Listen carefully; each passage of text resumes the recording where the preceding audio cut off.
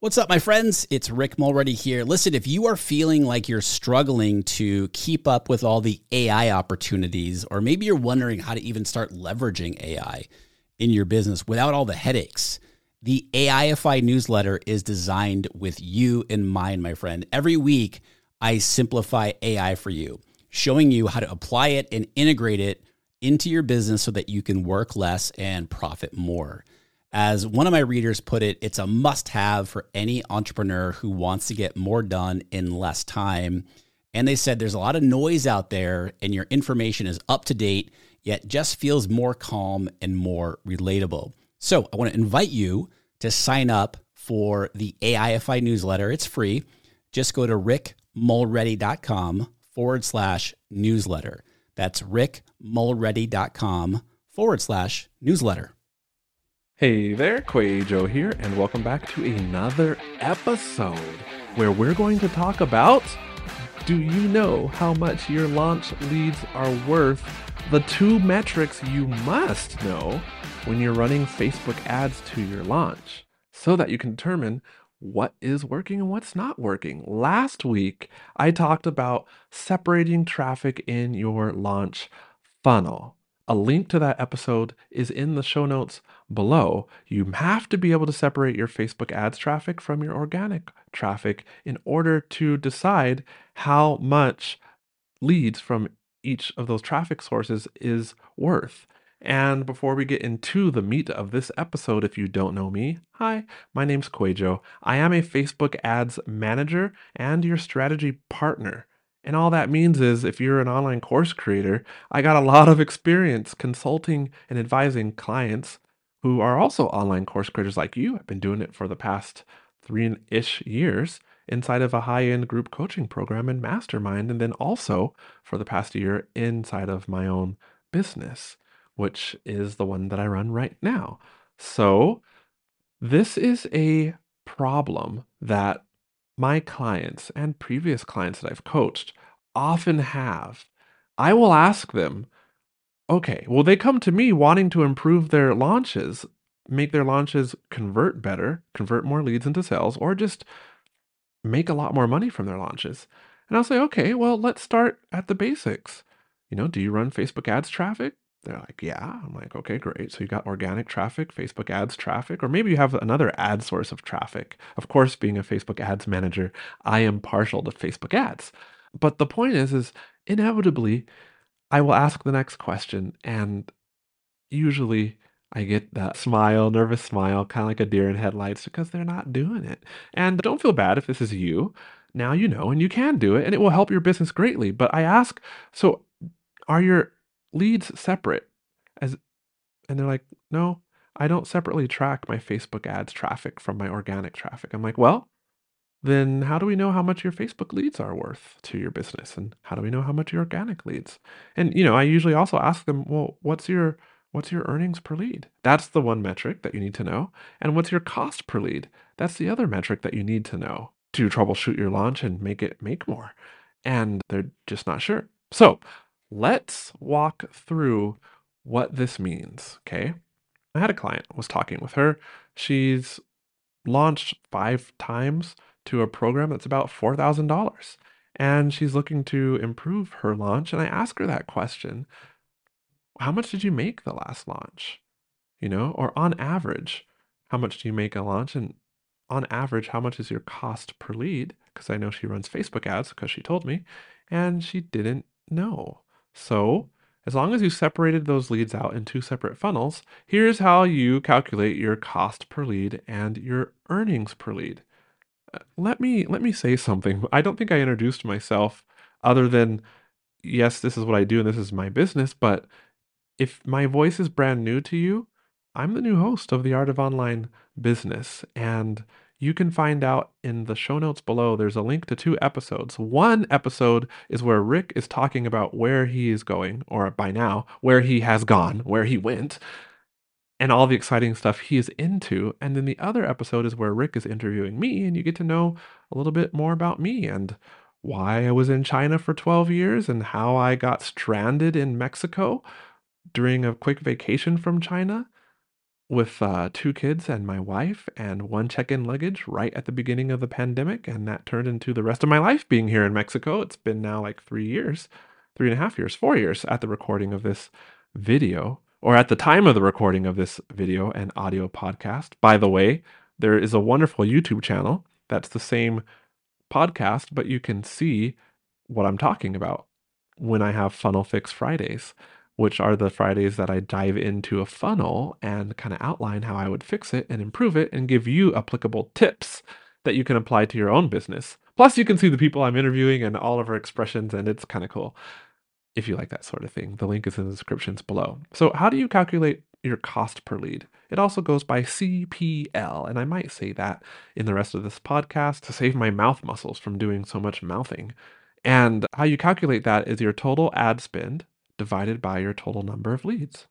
And then you arrive at how much money you spent per lead to get them into your launch. And that is your cost per lead.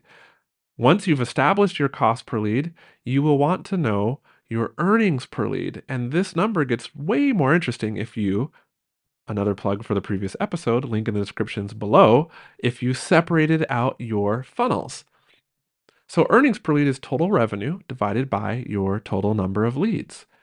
If you did not separate out your funnels from ads and organic traffic separate, then you might only have one number, your earnings per all your leads, And if you did separate the funnels, then you can take the amount of ad spend you had and divide that by the number of Facebook ad leads, and that's your earnings per lead. Now that you got these two metrics, you take your earnings per lead, which should be, if you're looking at the video, a high number, and you subtract your cost per lead from it, which should be a lower number, your cost per lead, and that leaves you with your profit per lead. Now, what are you going to do? There's a couple of scenarios that could happen here. Like I was saying, maybe your Facebook ad leads, maybe you realize that your profit for your Facebook ad leads is actually super high, like way higher than your profit for your organic leads. Or just you realize your Facebook ad leads are quite profitable, like $20 on profit per lead. And you're like, oh, shoot. I wish I had known that 5 Facebook ad leads fueled launches ago. I could have spent more money on my Facebook ads and just printed money. Well, now you know, and you can go do that. Let's say that maybe your organic leads are actually the most profitable, which is quite often the case. Quite a bit more profitable than your Facebook ad leads. And so you decide, like one of my previous clients, let's focus more on organic leads in the launch, and then we'll just run a lot more of the Facebook ads budget to a lead magnet that grows the email list in between launches.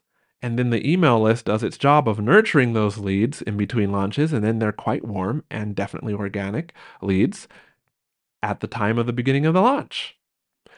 See, those decisions are the ones that can improve revenue in your business, but you don't know until you start measuring.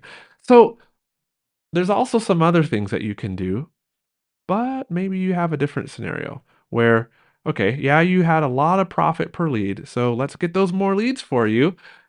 But what if you only had a little bit of profit per lead for your Facebook ad leads or even your organic leads?